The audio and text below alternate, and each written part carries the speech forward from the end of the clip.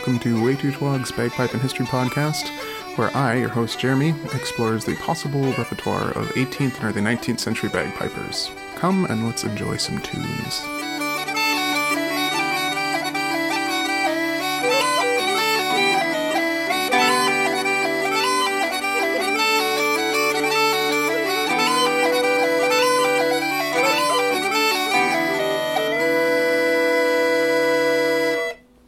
Hello, everyone. So we're going to do a quick little roundup of another, part of this Caberfay saga.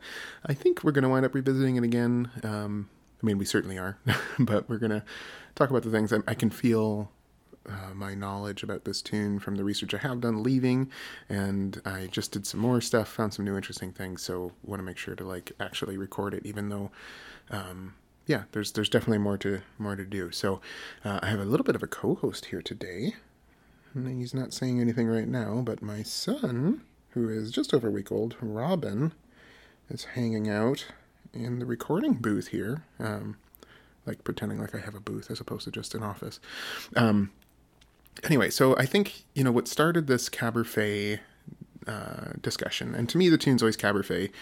I first encountered this tune as a Highland pipe tune, so that's sort of going to be the default. But what got me going on this thread was The Black and the Grey from William Dixon. And talking with Jamie Campbell about that setting made me go back and revisit it. During the LBPS competition, somebody competed with The Black and the Grey, but I think it was Rook setting, and they just did a section of it. And it was when I first heard they were doing this grace note repetition in it that made it sound like a horse's hooves kind of clinking on some pebbles. And to me, kind of thinking about The Black and the Grey as a horse race tune and as a descriptive piece helped me interpret it and perform it. And so let's start with that. This is William Dixon's setting. So William Dixon's manuscript comes from around 1733. Probably a lowland or a border pipe player, almost certainly, although there's definitely some people that argue he was a Northumbrian small pipe player or just a fiddler or something along those lines, but I'm in the border piping camp, just because I guess Matt Seattle's a pretty persuasive writer in The Master Piper, and I haven't thought about it too much. And so many of those tunes, they just fit so beautifully on border pipes and sound so good. Anyway, this is The Black and the Grey from William Dixon. I'm playing it on my John Swain Lowland pipes in A.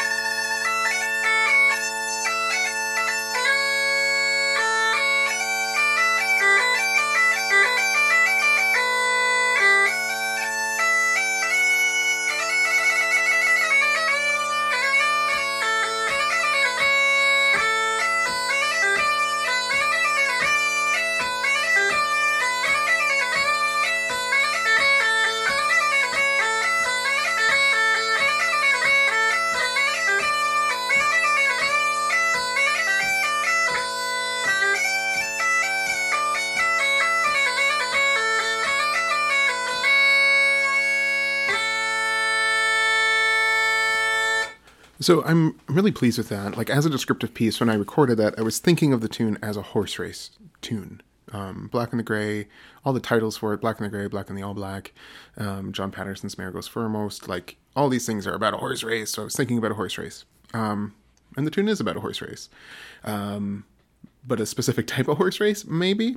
This title, Black and the Gray, Black and the All Black, is the most common, like, associations with that title are most common in the Scottish borders and English settings for the tune. And it seems like, thanks to looking at Pete Stewart's kind of writing about the tune in Welcome Home, My Dearie, there's a whole section in Welcome Home, My Dearie that's just about kind of marriage customs and piping or music. It's lovely.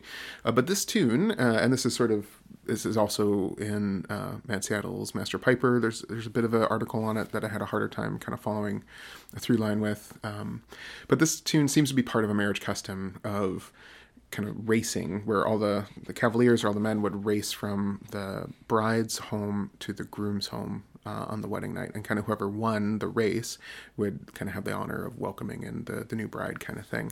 And so knowing, like, when I recorded that setting from Dixon, I was thinking of it like I was thinking about myself as the horse. Like, the different parts I was imagining were the black and the gray, like the different horses. And you can, I don't know, to me, you can really make that high A kind of sound like a horse neighing, and it felt really good that way. Now, knowing that the race is not so much, I'm not thinking about it in terms of the motivations of the horse, but the motivations of the rider. It makes me want to revisit it and see if I get some different interpretation out of it. So I guess what we should look at next, there's some other, one of the reasons that I say I'm going to revisit this tune is there's also a relationship, the words to John Patterson's Mare or Black and the Gray. I haven't found a complete set, and there's all these like half threads where somebody clearly copied and pasted something in Traditional Tune Archive. And then, in Pete's book, even he kind of lifts the quote from Traditional Tune Archive or the Fiddler's Companion. And I'm going to try to track down some of that stuff at some point. But there's a relationship between the words to the Black and the Gray, where John Patterson's Mare Goes Foremost kind of shows up as the lyric, which is why we say those tunes are so related. But they also talk about it being the Battle of Sheriffmuir, being kind of that same melody, which it certainly is. Interestingly enough, in the Scots Musical Museum in 1771, though, they've got the Battle of Sheriffmuir, but rather than having it say tune the Black and the Gray, it says tune Cameronian Rant, which is another Scottish thread of this tune. And so we'll check out Cameronian Rant. Cameronian Rant, honestly, seems to be one of the older settings. There's definitely Cameronian Rant sets that date back to the 1730s, and I think the story of the Cameronian Rant dates back to Covenanter days in the 17th century. Whether the tune dates back that far or not, I'm not sure. But I'm unsure whether to think of Battle of Sheriffmuir as part of Black and the Gray or part of the Cameronian Rant thread of this tune. So anyway, I'm saying that here because, like I said, I keep forgetting things that I've done work on this podcast, and I want to just get a record of it someplace so I can revisit this stuff later. So let's keep on this thread of kind of England and Scottish borders and Black and the Gray. So if William Dixon comes from 1733, I think the next oldest setting I've got is from 1751. And this one, honestly, I'm not 100% sure that this is the same melody. So I'm putting it here for y'all to listen to. This is from Johnson's Choice Collection of Country Dances from 1751. It's just a little 2-part cut time deal. And we'll see if we can recognize any of these Caberfay, Cameronian Rant, Rakish Paddy, Black and the Gray, Black and the All Black melodies in here. Anyway, here's Black and the All Black from Johnson's Choice Collection of Country Dances, which is one of these London country dance books.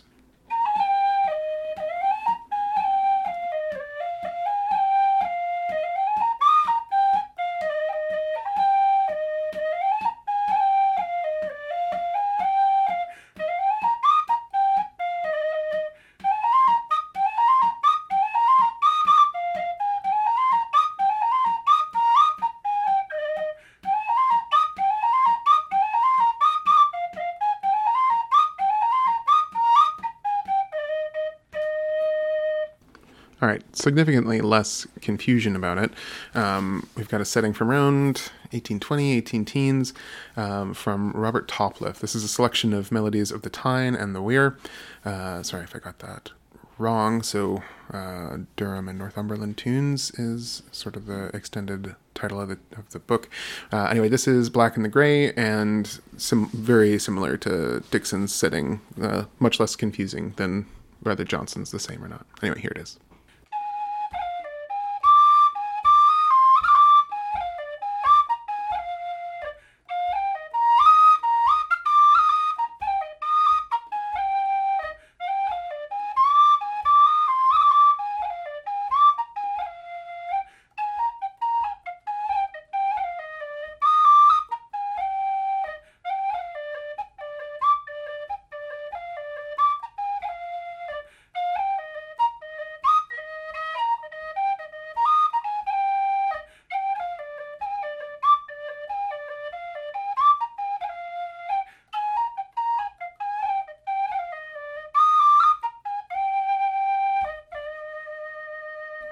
Yeah, I think that's my first Topliff tune. Definitely gonna revisit that. Seems pretty good. Okay, so the next setting comes from around 1829, maybe 1822. This is Davies' Caledonian Repository, and the cool thing about Davies is this is really where my think of this as a descriptive piece kicked in, was looking at his setting. So Davies actually has it in his book twice. I'm going to play just the version where he calls John Patterson's Mare Goes Foremost. And I got confused because in one setting of Davies, where he's got this tune, he's got a bunch of little like commentary on what you're supposed to be imagining happening. The setting for John Patterson's Mare Goes Foremost, just in the beginning, has In the Time of a Horse Gallop. So when I recorded this, I tried that. I tried setting it to a horse gallop, which is tricky. But I watched and again, when I was recording these, I was thinking of it in terms of a horse race. And so I literally watched the Kentucky Derby finale and tried to match the tempo of that. To tell you how long ago I was working on this. I was working on these.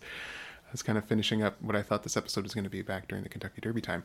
Anyway, so that's me trying to match the Derby pace. It's not easy, and a horse gallop is sort of slower than I imagined. Anyway, so this is John Patterson's Mare Goes Foremost from Davies' Caledonian Repository. Like I said, 1829, maybe. I kind of think it might be earlier than that, but that's what my notes say here, so we should trust my notes. Anyway, here we go. Davies' Caledonian Repository.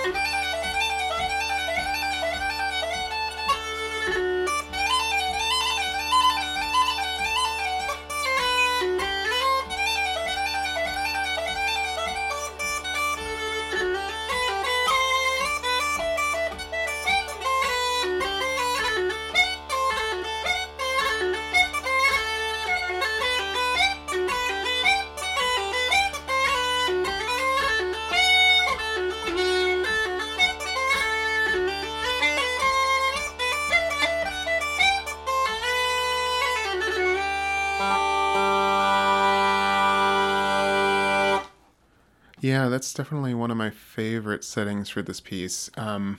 Definitely made some errors there. Gonna have to revisit it, but in the nature and like the desire just to get the thing done, we're gonna call that good for now. I definitely want to keep going on that tune. Okay, so just kind of looking at the big descriptive piece setting that that Davies put together. It's really cool. It starts with John Patterson's Mare Goes Foremost. It's called The Engagement Begins. I'm not quite sure if I might have clipped off something. It's the second page of his book, so it's like right away at the beginning.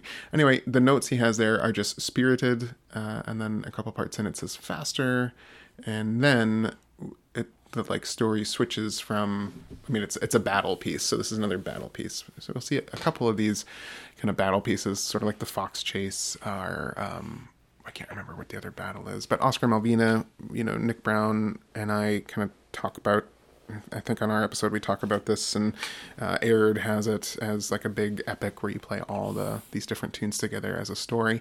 So anyway, this one in Davies, it starts with John Patterson's Mare Goes Foremost. It switches to kind of talking about a Highland battle. And then the enemy flies and is pursued. I'm not playing these because it really requires a note lower.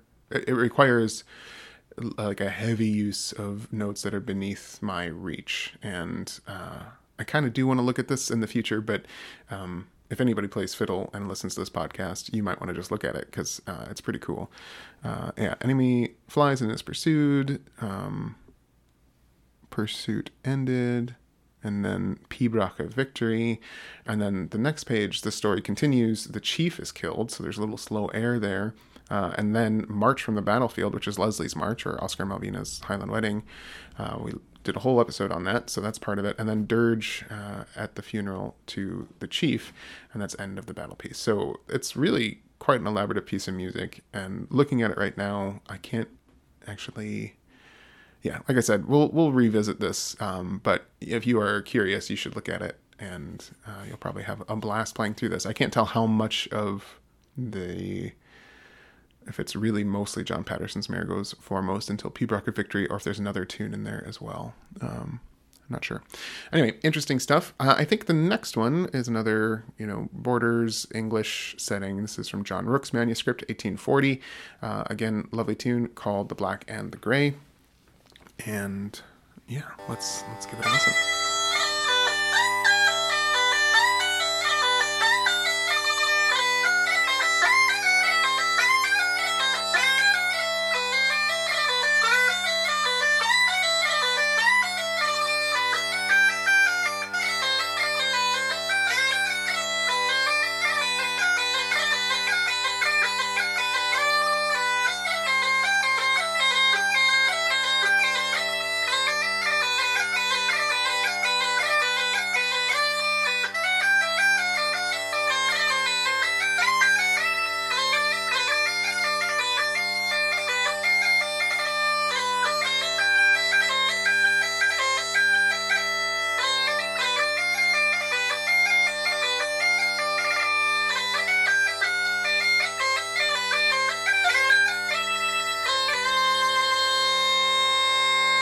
Oh, I forgot that I recorded that on the G pipe, so just a quick catch up, right? I've got two chanters from John Swain. One is a lowland chanter in A, and one is what he calls a border piper in G. The border piper, or the border chanter rather, that he makes is a little bit more continental in design, and it's a lot easier to get up into the second octave. John Rooke's manuscript it has a pretty darn wide range. It goes all up to... if we're thinking in Highland pipe fingering, it goes up to high D. If we're looking at it technically, the range is from, I guess the range is from E up to high G. So anyway, it was fun to play on that G chanter, but definitely hitting that... what is it, the fourth note above the octave is kind of tricky on any chanter, but it's tricky on those border pipes, but did all right.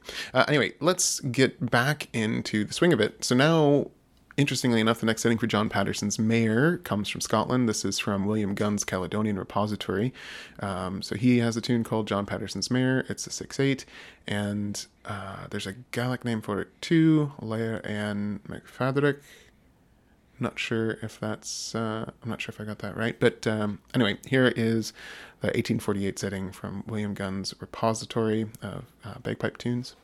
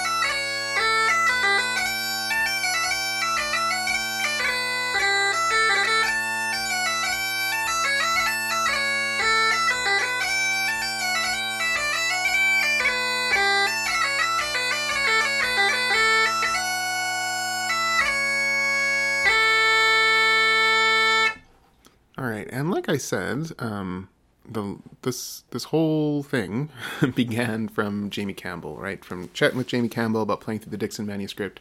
So it seems fitting to finish the John Patterson's Mare section with a setting that Jamie Campbell sent me. So he and I were talking about it, and he just sent me an image of Donald McLeod's setting for this tune. I'm not 100% sure what book this showed up in or how old it is, other than it's a Donald McLeod tune. I had thought about doing a Donald McLeod episode years ago, and I still might, but like, honestly, he's such a famous Highland piper that there's better people than me to talk about him.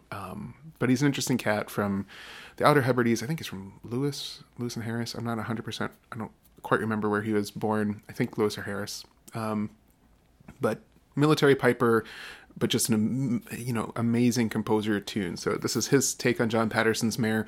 We've talked about him a little bit before. He is sort of where the Battle of Waterloo comes from. Like that tune, the Battle of Waterloo, obviously predates Donald McLeod's setting, but he seems to be the one that came up with the title Battle of Waterloo, as opposed to the ones that are slightly more favorable to Napoleon when it's an Irish tune and kind of a fiddle tune. So I just think it's interesting that the Highland pipe setting that McLeod set for it is more celebrating Napoleon's defeat than Napoleon crossing the Rhine or the Alps or whatever. Anyway, so here is John Patterson's Mare from Donald McLeod. Thanks, Jamie Campbell, for the setting.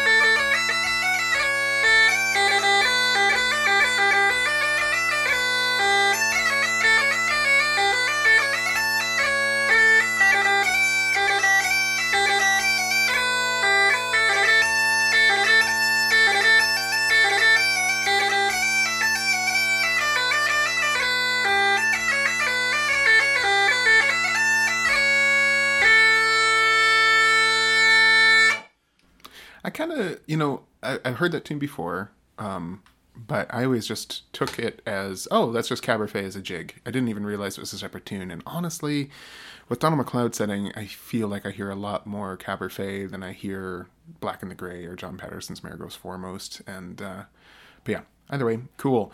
I think that's it for Black and the Grey settings.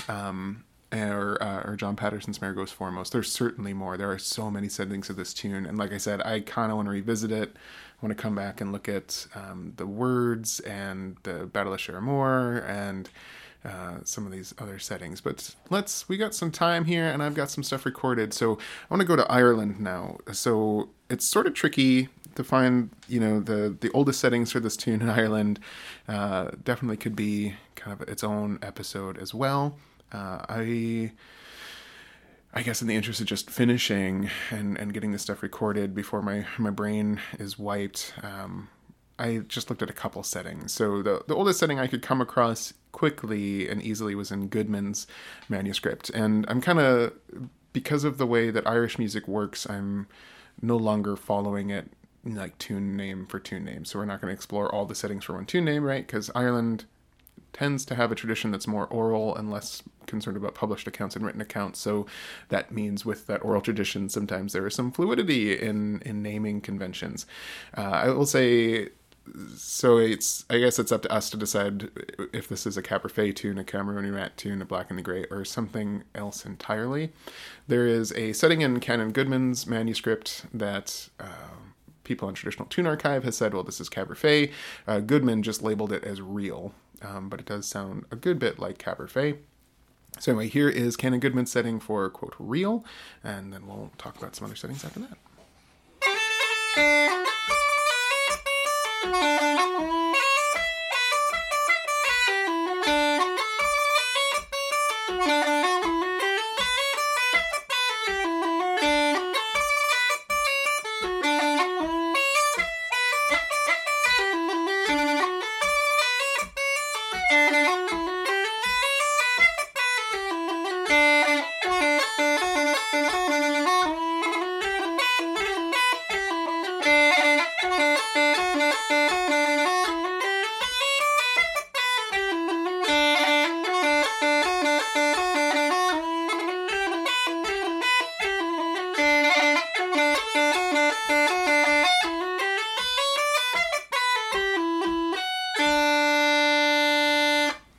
So there's at least two different settings that are pretty recognizable in the Goodman manuscript as being related to this kind of family of tunes.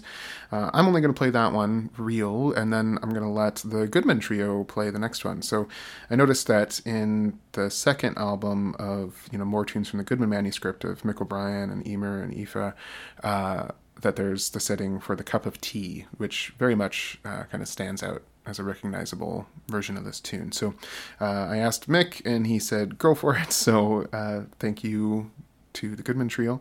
And here is the Cup of Tea and the Carrie Lassie. This is the fourth track off of their second Goodman manuscript album. Definitely an album worth picking up. Anyway, I'll have a link to the bio. You can pick it up on Bandcamp if you want.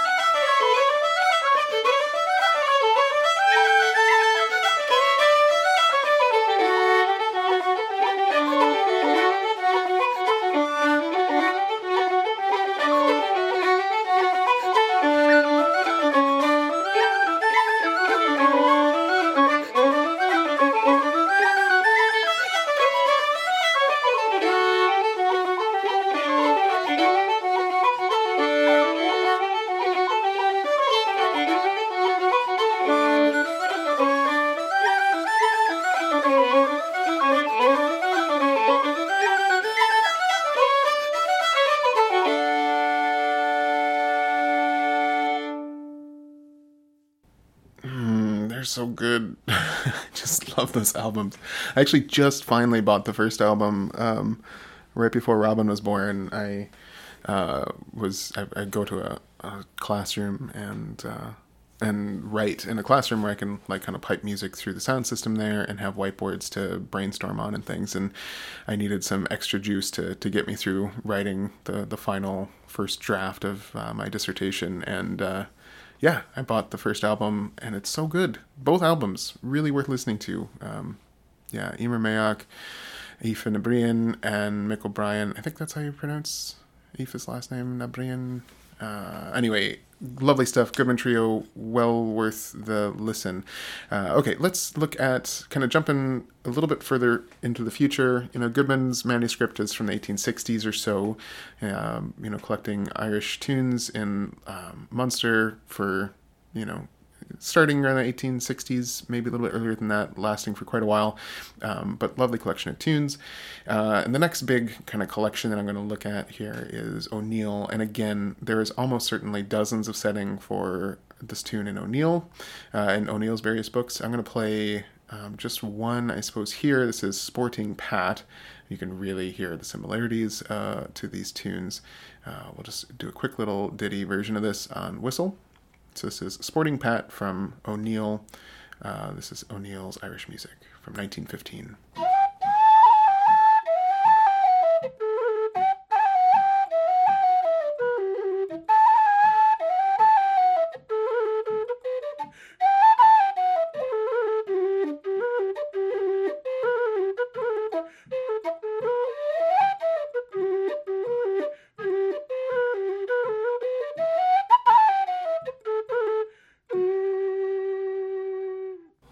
So yeah, in terms of the Irish settings for this tune, there's old ones, Sporting Pat, Cup of Tea. Really, if you just look through Traditional Tune Archive, you'll see just a tons of different names for this tune, but I think the best known version is Rakish Paddy, is how most kind of pipers in the Irish tradition think of this melody. So the oldest setting I could find, again, not doing a terribly deep dive, but just looking at Traditional Tune Archive, is from O'Neill's Dance Music of Ireland, so that's 1907. And it is a little bit more busy than the setting that's most commonly played today, but here is me playing kind of the notes more or less from Rakish Paddy. O'Neill's setting does drop down to a leading note at one point. There's a leading C that I can't play on uilleann pipes or on whistle, but anyway, here is kind of as it's written in 1907 by Francis O'Neill.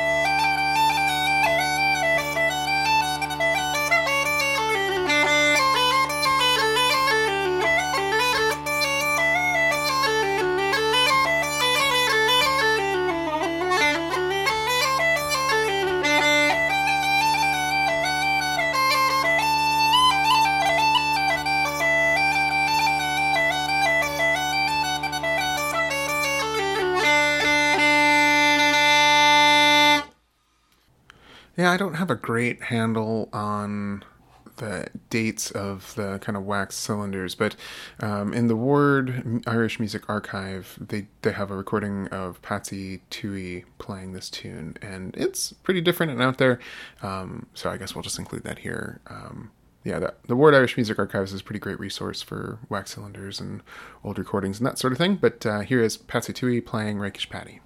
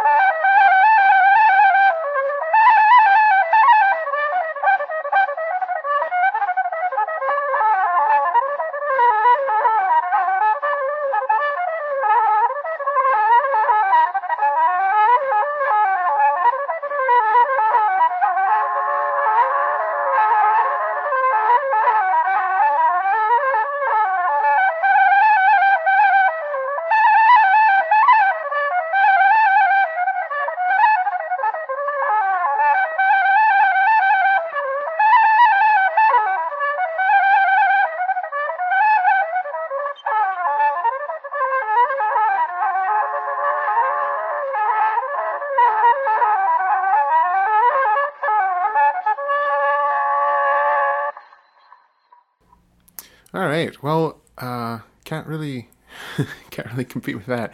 But yeah, you'll Rakish Paddy is definitely a tune that's still played around in the wild quite a bit.